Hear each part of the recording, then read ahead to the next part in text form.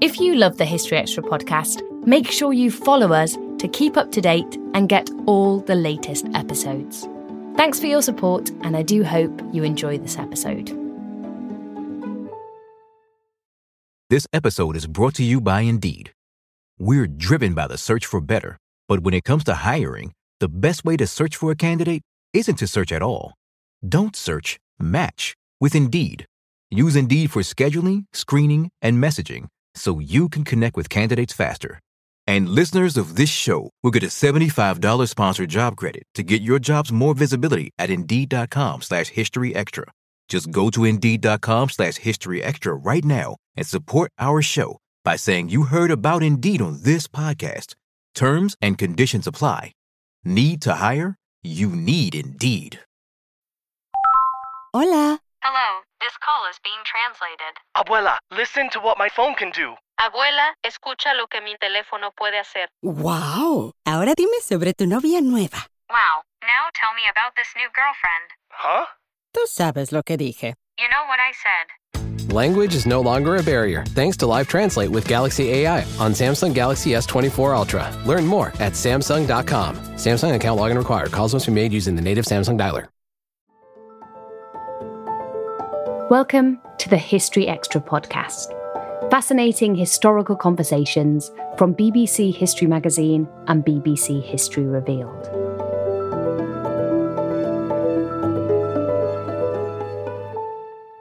The Pastons were one of Norfolk's most prominent families. From around 1380 to 1750, they rose through the ranks to become major players in Britain, with stakes in the dynamic politicking of the Tudor and Stuart courts. But what really makes this family stand out is the fact that they left a huge collection of letters and documents, sharing everyday details about their lives. Emily Briffett spoke to Dr. Karen Smith, co-director of the Paston Footprints Project, to uncover what the so-called Paston letters can tell us about the wider cultural, social and political past. Hi, Karen. Thank you so much for joining me on the podcast. Hello, Emily. We are going to be delving into a world of late medieval and perhaps even a bit of Tudor and Stuart England, all looked at through the lens of one family. So I guess we should probably introduce them. Who are the Pastons? The Pastons are a Norfolk family that are really known from about 1380 to about 1730. And they were a mixture of farmers, merchants, lawyers, landholders. But the reason we really know them is that, one, they are major social climbers of the day, but also, two, they wrote letters. Now, we know about them through what have been known as their Paston letters. So what is so special about these as a source, and why are the letters so important? That can be answered very quickly and simply with the fact that they have survived. The Paston letters are the earliest and largest known collection of family letters written in English. And before that, we have letters in royal courts and odd rogue letters here and there, but this is the biggest collection of family letters, which means it's the history beyond kings and queens. We get access to what would otherwise have been a lost voice of the Middle Ages. And the first one that we have in the collection dates to 1418. And in the medieval collection, there are over 1,000 of these letters that have survived. One question to ask is, how did they survive? How have we still got them today? Through a bit of luck and serendipity, but also thanks to antiquarians. The letters, the family that are writing are very transactional letters, and they're dealing with the different events of the day and their social and political and economic issues. And therefore, the family think these might be quite important to keep, particularly one key figure, Margaret Paston. And she thinks these are quite important because we might need to use them as reference or political documents. But happily, in among them, there's a lot of personal correspondence as well. They were collected by the family and kept in dusty cupboard in Oxnead Hall. And it was only when the family fell into disruin that an antiquarian attended the crumbling hall and found these thousands of letters. And unfortunately, many have been destroyed because they've been left in derelict ruins. But through the work of antiquarians leading to John Fenn really being able to identify the significance and presenting them to the king, this is in the early 18th century, they became publicly known and have remained in print ever since. How many letters are we actually talking about here? That's a very good question. There are just over 1,000 documents from the Middle Ages, and the primary feature of those documents are letters. But we also have 2 other later collection of letters, and these aren't commonly known because everybody thinks of them as the earliest collection. Well, the Pastons didn't stop writing letters at the end of the 15th century. They kept going.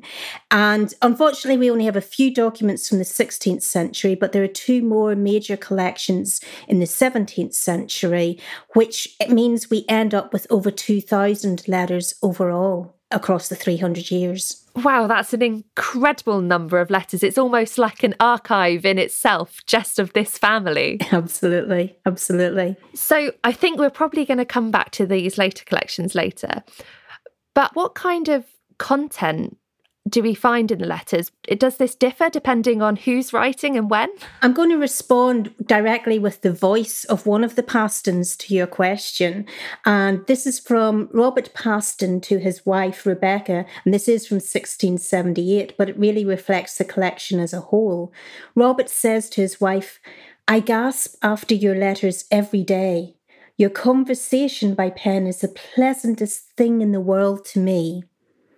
And I think that's important because they are personal letters between husbands and wives, parents and children, siblings. So, of course, in terms of content, we get family dynamics, some of them really tender and loving, such as what we've just heard, but also squabbles as well. And we see the full family dynamics as well as a bit of neighbourly gossip in the letters. However, the function of the letters are really transactional. So the main content that we find in the letters, beyond those glimpses of personalities, is that they're concerned with their business and public affairs, particularly when they're away from home at the London law courts and when they're conducting trade. They are merchants, they are landholders, they have to deal with their tenants. Also, we see glimpses of them while they're off at Cambridge University studying, or even in prison due to debt or political allegiances. So we see that kind of content. But there's one other thing I'd really like to draw attention to, Emily, and that is maybe the somewhat surprising fact that it's not just letters from the men, but also letters from the women. So we see that while their husbands are off on the battlefields or in the law courts, they're the ones that are managing the estates and the tenants and family affairs such as marriage negotiations and even book lending in gentry circles and family shopping. So there's a whole mixture. It's a real insight into what the family dynamics are like at the time. These are all points that we're really going to touch on as we talk. You've obviously worked a lot with the collection itself, so you must really feel that you come to know these people almost. Oh, absolutely. They feel that I feel like I've got a very extended family, because you're right. You do see the personalities, and you see collections also across many years. So some of them you've got letters back and forth from husbands and wives over 20 or 30 years and such likes. And also you get insight into continuing narratives and continuing personalities, such as sons, the John Pastons rebelling against their father, who's also called John Paston. And so it's really fascinating. We don't always realise just how much our negative thoughts and experiences stick with us and weigh us down. You may find your brain constantly running through a highlight reel of bad moments. That comment your friend made last week that hurt your feelings. That frustrating thing your mum does, or that silly thing you said in a meeting. Maybe it's time to get it all off your chest, whether it's a tiny annoyance or something much bigger. Talking about it can give you some relief and lead you to a potential solution. That's where therapy comes in. It's a safe space to share whatever's weighing you down and learn to process it, so your internal highlight reel can focus on the good stuff. And BetterHelp offers affordable online therapy on a schedule that works for you. Connect with a licensed therapist by text, phone, or video call. Start the process in minutes and switch therapists anytime. Let it out with BetterHelp. Visit betterhelp.com/historyextra today to get 10% off your first month. That's BetterHelp, HELP.com/historyextra. This episode is brought to you by Indeed. We're driven by the search for better, but when it comes to hiring, the best way to search for a candidate isn't to search at all. Don't search, match with Indeed. Use Indeed for scheduling, screening, and messaging so you can connect with candidates faster. And listeners of this show will get a $75 sponsored job credit to get your jobs more visibility at Indeed.com/historyextra. Just go to Indeed.com/historyextra right now and support our show by saying you heard about Indeed on this podcast. Terms and conditions apply.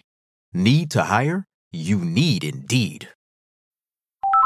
Hola. Hello, this call is being translated. Abuela, listen to what my phone can do. Abuela, escucha lo que mi teléfono puede hacer. ¡Wow! Ahora dime sobre tu novia nueva. Wow, now tell me about this new girlfriend. Huh? Tú sabes lo que dije. You know what I said. Language is no longer a barrier thanks to Live Translate with Galaxy AI on Samsung Galaxy S24 Ultra. Learn more at Samsung.com. Samsung account login required. Calls must be made using the native Samsung dialer. So I think we should probably have a bit of context in here. We should probably chart the main narrative of the Paston life, the Paston family. As you mentioned, they were real social climbers. They grew from a family of farmers in a village in Norfolk to this great landowning family in just a matter of generations. So can you just chart a few of the core moments in the timeline of the family? Using education and good business sense and arranged marriages, those are the key narratives of the rise of the family. But it begins with Clement Paston, a husbandman at the end of the 14th century, who has a small landholding, as you say, in the village of Paston, which is in North Norfolk. And what's remarkable about his story is that he worked hard to send his only son to the University of Cambridge. And given his social background, although he did marry well, but given his social background, it's an unusual feature to send his son at this stage to Cambridge. His son worked diligently and became a lawyer. And that's really where, if you like, their wheel of fortune was really spun at this point. What happens next is they start to acquire land all across Norfolk, including but not limited to Norwich, Paston, Cromer, Bacton, Munsley, North Walsham, Oxnead, Gresham, Dereham, Blowfield, Caister and Binham. That's a lot. Basically, if you're not familiar with Norfolk, you're talking about almost half of the lands across Norfolk in a really small period of time, within just about 50 to 80 years, within 3 generations of the family. So Clement's son, William, really starts developing those land holdings and develops a manor house at Paston. And then we have his sons, John Paston I, and these are perhaps getting into the really well-known medieval figures now. You've got John Paston I, who marries upwards and marries very well into the Motby family, who are big landholders in Hertfordshire as well as Norfolk and Suffolk. And they have a good number of children, including John Paston II, and of course, you'd also name your other son John Paston III, as you do. It was actually after the godparents, that's why we get the same Christian names for the children. What's significant, there's a turning point in the story between John Paston II and John Paston III, and we're right in the middle of the 15th century now. John Paston II, named after his father, is the son due to inherit and become the major landholder. And so he's sent off for a good education, and he starts to work for the king in the battlefields. Unfortunately, he dies of the plague. And so all of a sudden, the family line is rewritten. And the younger son, John III, becomes the major family line from this point forward. And he was a little bit more rebellious against the father. And although he did get a good education too, and also became, a major figure in the court and on the battlefields, it wasn't expected of him. And so we see an opening up of the kind of family dynamics between father and son with them. But that takes us into towards the end of the 15th century. And then what starts to happen is through marriages of the other brothers and sisters, the Norfolk family becomes really quite prominent across all the major landowning families of the day. And as a result, we have different uncles and brothers starting to become quite prominent in the letters. And we have a later Clement Paston, Admiral Clement Paston, who has a major role in the Navy and in the Army. We have the first Earl of Yarmouth, and we have a number of MPs. And we end up with Robert Paston at Oxnead Hall, who by the 17th century has become a member of the Royal Philosophical Society and also believes he will find the golden elixir of life and is really interested in alchemy. Problem is, of course, he can't make gold, and he spends a lot of family fortunes due to that. He actually sets up a laboratory in his own Paston Manor home because they're now living in Oxnead at this stage. And the upshot is that he also wants to curry favour with the king. And we see him travelling around the world, him and his father gathering lots of treasures, and then hosting a major party for the king at the home.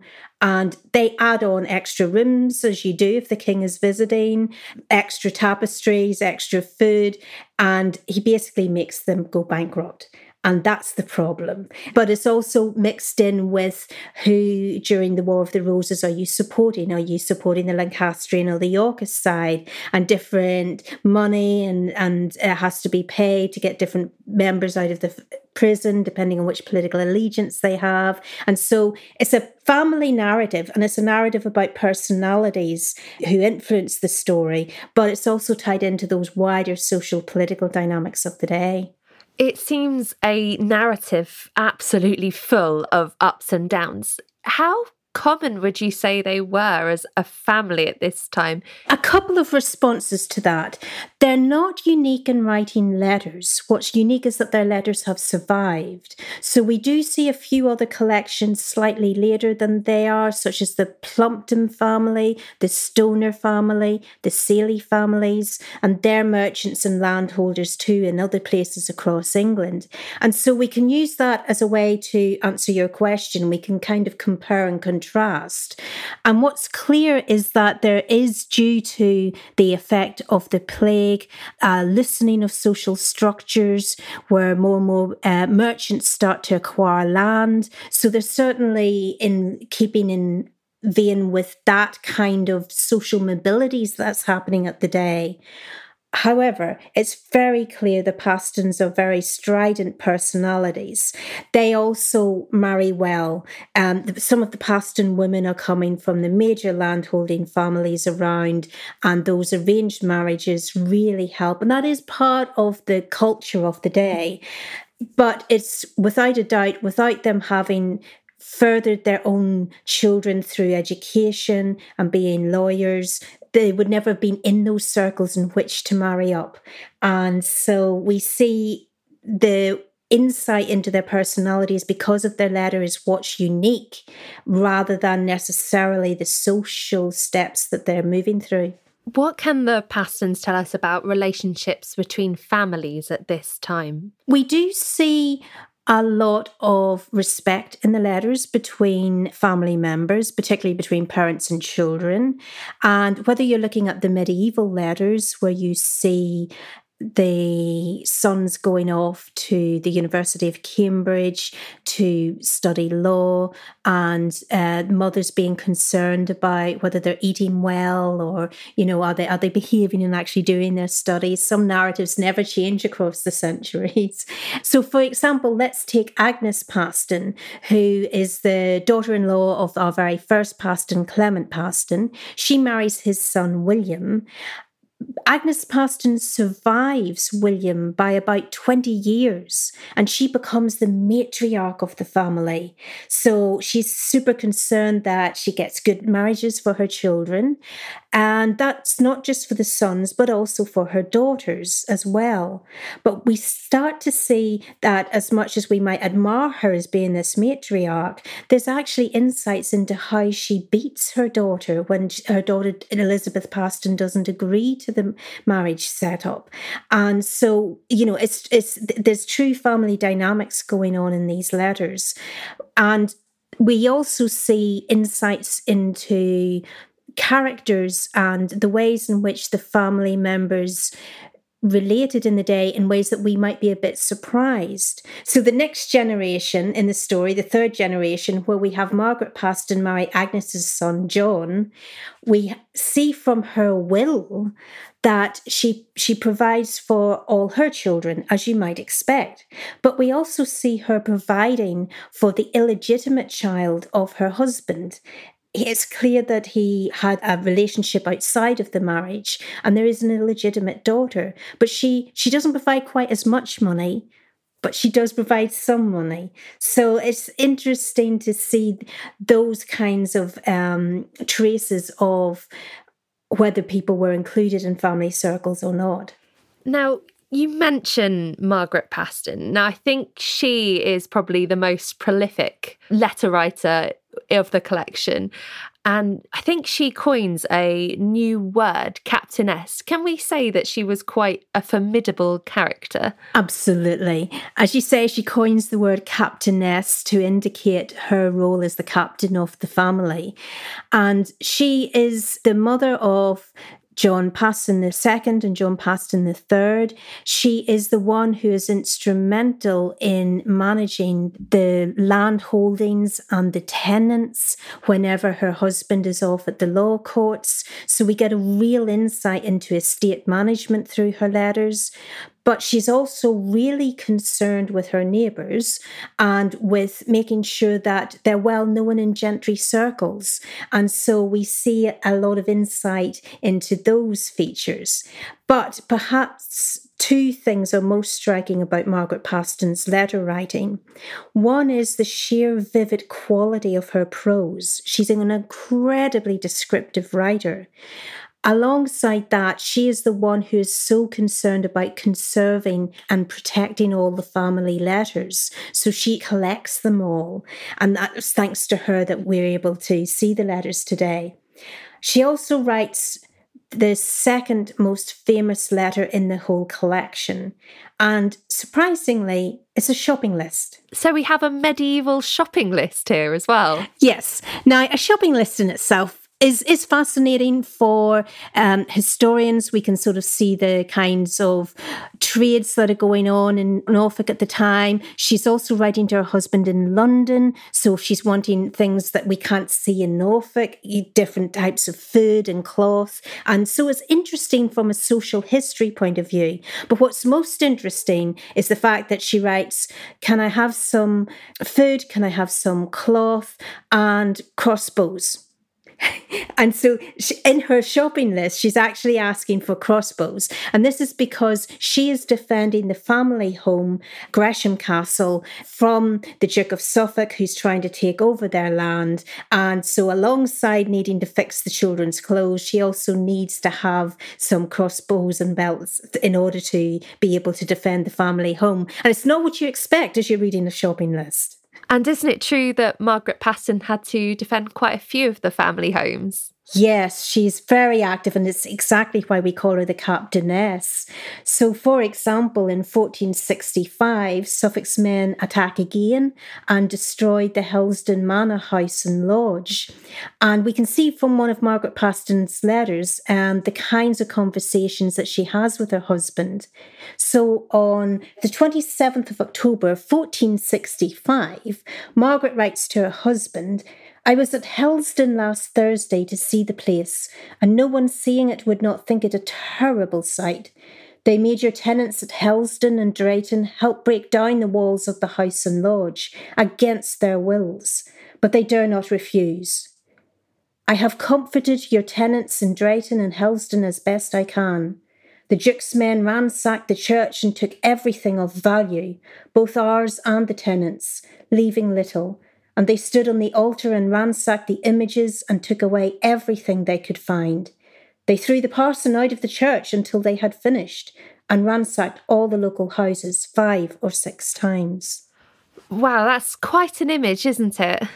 So I think it's quite unusual to have a woman's voice, particularly from this period.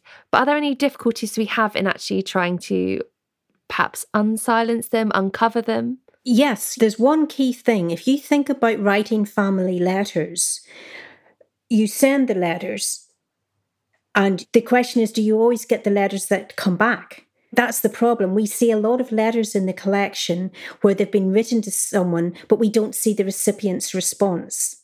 So that's the first thing. But also, family letters follow on from oral conversations. So that thing you were talking about last week, or that item you brought me last week, is something that we keep seeing in the letters. And we're like, what does this mean? So there are those curiosities in terms of any male and female authors of the letters.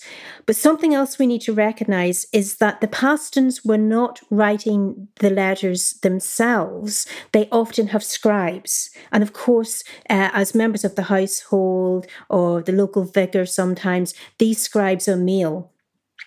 And some of the Pastons do write, some of the male sons do write. So, for instance, Margaret Paston's sons write the letters for her. But if you have the role of a scribe intervening, particularly if they've got a London accent compared to a Norfolk accent, we start to see their voices as much as we do the women's voices. So that's the whole process of letter writing is important to recognise. On top of that, a lot of the female characters, we only see the brothers or the husbands writing about them. So we know some of the female characters, but only through the voices of the husbands or the sons. Now, I think there's probably one letter attributed to one of the women of the household that we should definitely talk about. And this is a letter from Marjorie Bruce to John Paston, and it's celebrated as the first Valentine's letter. But is it necessarily what we would expect today? Yes and no. Yes, it is absolutely. Marjorie Bruce is writing to John Paston III for Valentine's Day, and she describes him as her right well-beloved Valentine. And if you let me just read out just a few lines, and I'm going to do it in the Middle English because I think the tone and the flavour of her writing comes across well. And I'm going to suggest that this does sound like a love letter when we first read it. So she writes to John, "Unto me recht well-beloved Valentine, John Paston, Squire, be this bill delivered. Recht reverent and worshipful, and my recht well-beloved Valentine, I recommend me unto you full-heartedly, desiring to hear of your welfare, which I beseech. Almighty God long for to preserve unto his pleasure and your heart's desire. And if it pleases you to hear of my welfare, I am not in good health of body nor of heart, nor shall I be till I hear from you." Now this is sounding very romantic, isn't it? She's lovesick for him. She goes on to say, "For there knows no creature what pain that I endure, and even on the pain of death I would reveal no more. And my lady, my mother, hath laboured the matter to my father full diligently, but she can no more get than you already know of, for which God knoweth I am full sorry." And this statement, that is the rub, because we're talking about a dowry. That's what the mother has been attempting to negotiate. And John Paston is not happy with the dowry that Marjorie Bruce's family are offering for her. So this is a petition. As much as it's a love letter, it's a petition letter by Marjorie. She wants to become his wife. She wants the marriage to be arranged, but they're not really given enough money. So what does she do? She petitions him. But then she goes on and almost says, but isn't it more than just money? She says, but if you love me, as I trust verily that you do, you will not leave me therefore. For even if you had not half the livelihood that you have, for to do the greatest labour that any woman alive might, I would not forsake you. And if you command me to keep me true wherever I go, indeed I will do all my might you to love and never any more else. And if my friends say that I do amiss, they shall not stop me from doing so. My heart bids evermore to love you truly over all earthly things. And if they be never so angry, I trust it shall be better in time coming. No more to you at this time, but the Holy Trinity have you in keeping. And I beseech that this bill be not seen by any non-earthly creature, save only yourself. And this letter was written at Topcroft with full heavy heart. Be your own Marjorie Bruce. That's quite something. It gives you such a picture of the relationship, but also the priorities, the ups and downs, how they saw each other. Absolutely. And there's a follow-on letter from this where it becomes even more businesslike and transactional with the actual details of the diary discussed between the two. And then when we put it in the context as well, we see that Marjorie is in her late teens, early 20s. John Paston, by contrast, is in his early 30s, and he has a bit of a reputation of seeing who might be his wife, let's put it that way, and a bit of a reputation about failed marriage negotiations. So Marjorie knows if she's going to bag this husband, she has to persuade him both by pulling on the heartstrings and to create a financial deal and an interesting package. And what's particularly interesting is that it is her mother and John Paston's mother that get them to come together on Elm Hill on Valentine's Day and actually say to the husbands, look, let's get this deal sorted once and for all. So in talking about strong female figures, we see it very much in play in this particular Paston story. It gives you such an insight. And I think if in talking about stories that play on your emotions, Paston's actually lived through the plague years.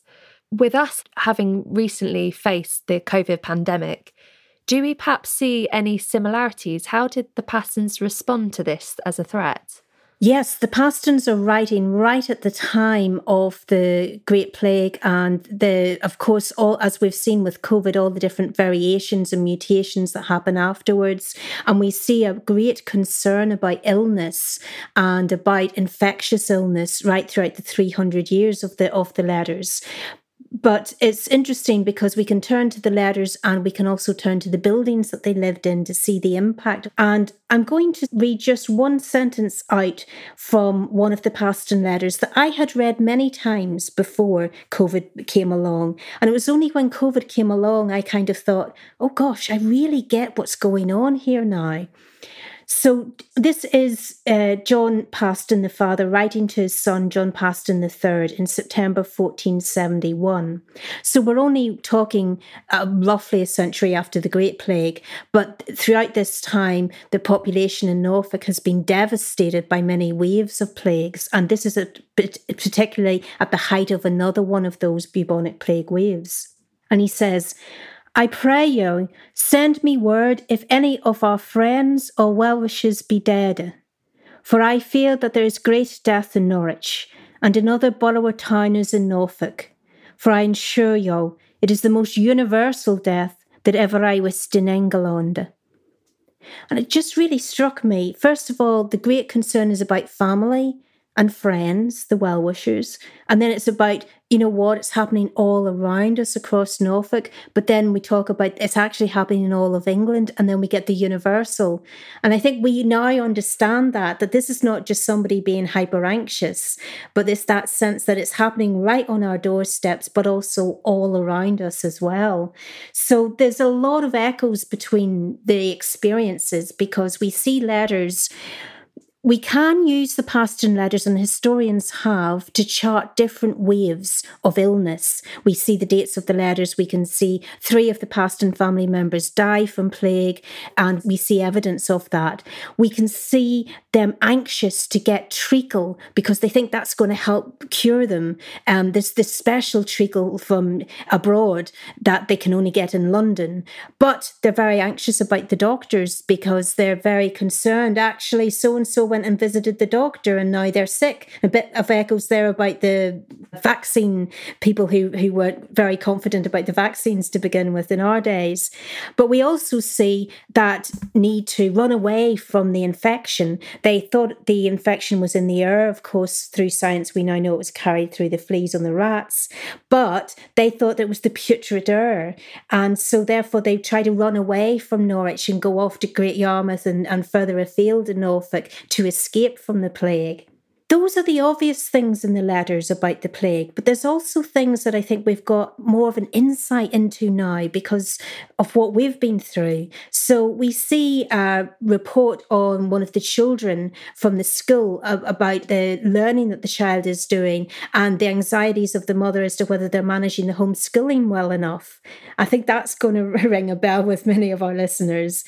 But also we see a great desire to focus on activity. Now, it's not football, it's jousting and different things like that, but also fashion and colour. We see a desire, there's a lot of discussion about the colour in different clothes and how that can, if you like, we would call it now a well-being boost. So yes, as much as the letters are different, we can also see the humans that are going through a really infectious pandemic and the kind of consequences that it has on daily life. Of course, the other major socio-political, cultural event that is going on, particularly for the medieval Pastons, they see the War of the Roses. And then later, obviously, there's the English Civil War as well. How about these great events? How did they affect the Pastons? And I guess, can we see any insights into how society reacted? There are definitely insights into these big, great political turmoils that are going on. In the medieval letters during the Wars of the Roses, we have John Paston II and his brother John Paston III fighting for the Lancastrians at the Battle of Barnet in 1471. And John III also fought for the Tudor King Henry VII in 1487 at Stoke, which is the final battle of the war.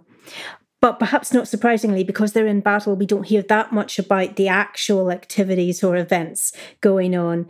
And what I think pervades the letters even more so is a general sense of lawlessness and violence that's happening between the different factions. So we get brawls happening outside Norwich Cathedral with the Pastons, but we also see in the works of the Pastons a lot about the Duke of Suffolk, who is on the opposing side, a powerful East Anglian nobleman, and he is the one who claimed the manors of Helsdon and Drayton. But 4 years later also comes the siege of Caister Castle, another of the Paston homes, which incidentally was a bit controversial because Sir John Fastolf, the cousin of Margaret Paston, bequeathed the castle to John Paston. Or at least that's what John Paston claims happened, that there was a change of will on Sir John Falstaff's bed as he was dying. And of course, how do you verify that? So the Duke of Suffolk doesn't really like this idea that the Pastons are going to get the Caister Castle instead. So to what extent is this really about the Wars of Roses, or is this about land acquisition? You know, it's the personal narratives within the Wars of the Roses. And so we have with the Caister Castle another example of the Duke of Suffolk who went and claimed Helsdon and Drayton. This time it's the Duke of Norfolk claiming Caister Castle. And as much as it shows us insight to the Wars of the Roses, it also raises questions. Because did the Paston brothers' growing allegiance to the Lancastrian Earl of Oxford lead to the Yorkist Duke's attack, the Duke of Norfolk's attack on the castle? In other words, was it about an inheritance dispute with Falstaff? Was it about land acquisition? Or was it just that he was annoyed that the Pastons were starting to get friendly with the Earl of Oxford? And so we've got all these different kinds of questions, but what comes clear from the this personal insight into this big political event of the Wars of the Roses. It's about land, but it's also about personal allegiances and who's in combat with who, and it keeps changing. How did these societal events shift their fortunes? It's incredibly important because that's really the key story behind the Paston Letters. It's when are they in favour with the king, when are they in favour with the local dukes, or when are they attacking them? And so in the Middle Ages, we see Sir John Paston becoming knighted. And of course, that brings with it prestige, which makes you more likely family that people will want to marry into. But then also we see the moments and times where the Pastons are out of favour, and it is a time of lawlessness. So that's why we have the attacks on Caister Castle, which continually goes in and out of the Paston family hands for about 100 years. At one moment they own it, the next minute they're being attacked for it. And then we also see the Pastons benefiting from royal favour at court, and they actually become incredibly close to these royal circles, which help them acquire their fortunes as they hold big positions in the Tudor period, such as Admiral Clement Paston, who's sort of around 1508 to 1597. He becomes active in both the navy and the army and is actually mentioned by name by the king as being one of his great warriors. And he made his fortune by capturing a French ship and exacting a ransom for a French nobleman whom he held prisoner at Caister Castle, which fortunately the Pastons owned at that time. So you've just touched on the later Pastons there. We said earlier how many letters there are from the medieval Pastons, but actually we have almost a collection in itself of these later Pastons. What do we know about the Tudor and Stuart Pastons? We do get insights from the sort of the two major collections by Robert Paston and then later by Lady Catherine Paston as well.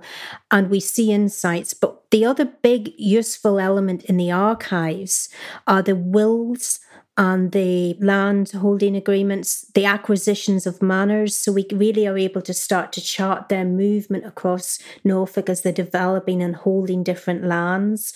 We're able to see through leases and petitions and royal appointments their social climbing that's happening. So we have one of them becomes the first Earl of Yarmouth, for instance, and we see evidence of their growing social status also through material legacies. So they're, of course, sponsoring a lot of the churches around, and they pay for their tombs, many of which still exist in the different areas across Norfolk today. So we can use all the kinds of documentary evidence alongside the built heritage to see the homes that they're acquiring and losing. And in terms of the stories that emerge, we see the ways in which the later Pastons are becoming much more active in these royal court positions, and we see them in favour, but we also at times see them falling out of favour. So for instance, in a town just outside of Norwich called Blowfield, we have a different line of the Pastons where we have Edward Paston becoming a very well-known figure. There's a magnificent tomb there with his 9 children all around the bottom of the tomb. But what's important about Edward Paston is he is a Catholic in Protestant times. So again, playing into these big narratives of the age. And what's interesting in the evidence surrounding his life is that he is a major sponsor of the 2 musicians, Bird and Tallis, at the time. And actually, it's thanks to Edward Paston that we see so much. He had gone off to Spain and got educated as a child there. He came back. He actually teaches the king's daughter how to read music. But he is a Catholic, and so we see in his recusant music that he creates himself hidden lyrics revealing his Catholic tendencies. So as much as we like reading the letters, actually there are other forms of evidence as well that show us some of the characters in these Paston families. That was Karen Smith, Associate Professor of Literature at the University of East Anglia. Karen is also the co-director of the Paston Footprints Project. For a deep dive into the Paston family and to read their letters in both Middle and Modern English, head over to thisispaston.co.uk. Or if you prefer a more active route into the past, then check out pastonfootprints.co.uk, where you can follow heritage walks across the places where the Paston family lived. Thanks for listening to the History Extra podcast. This podcast was produced by Sam Leal Green.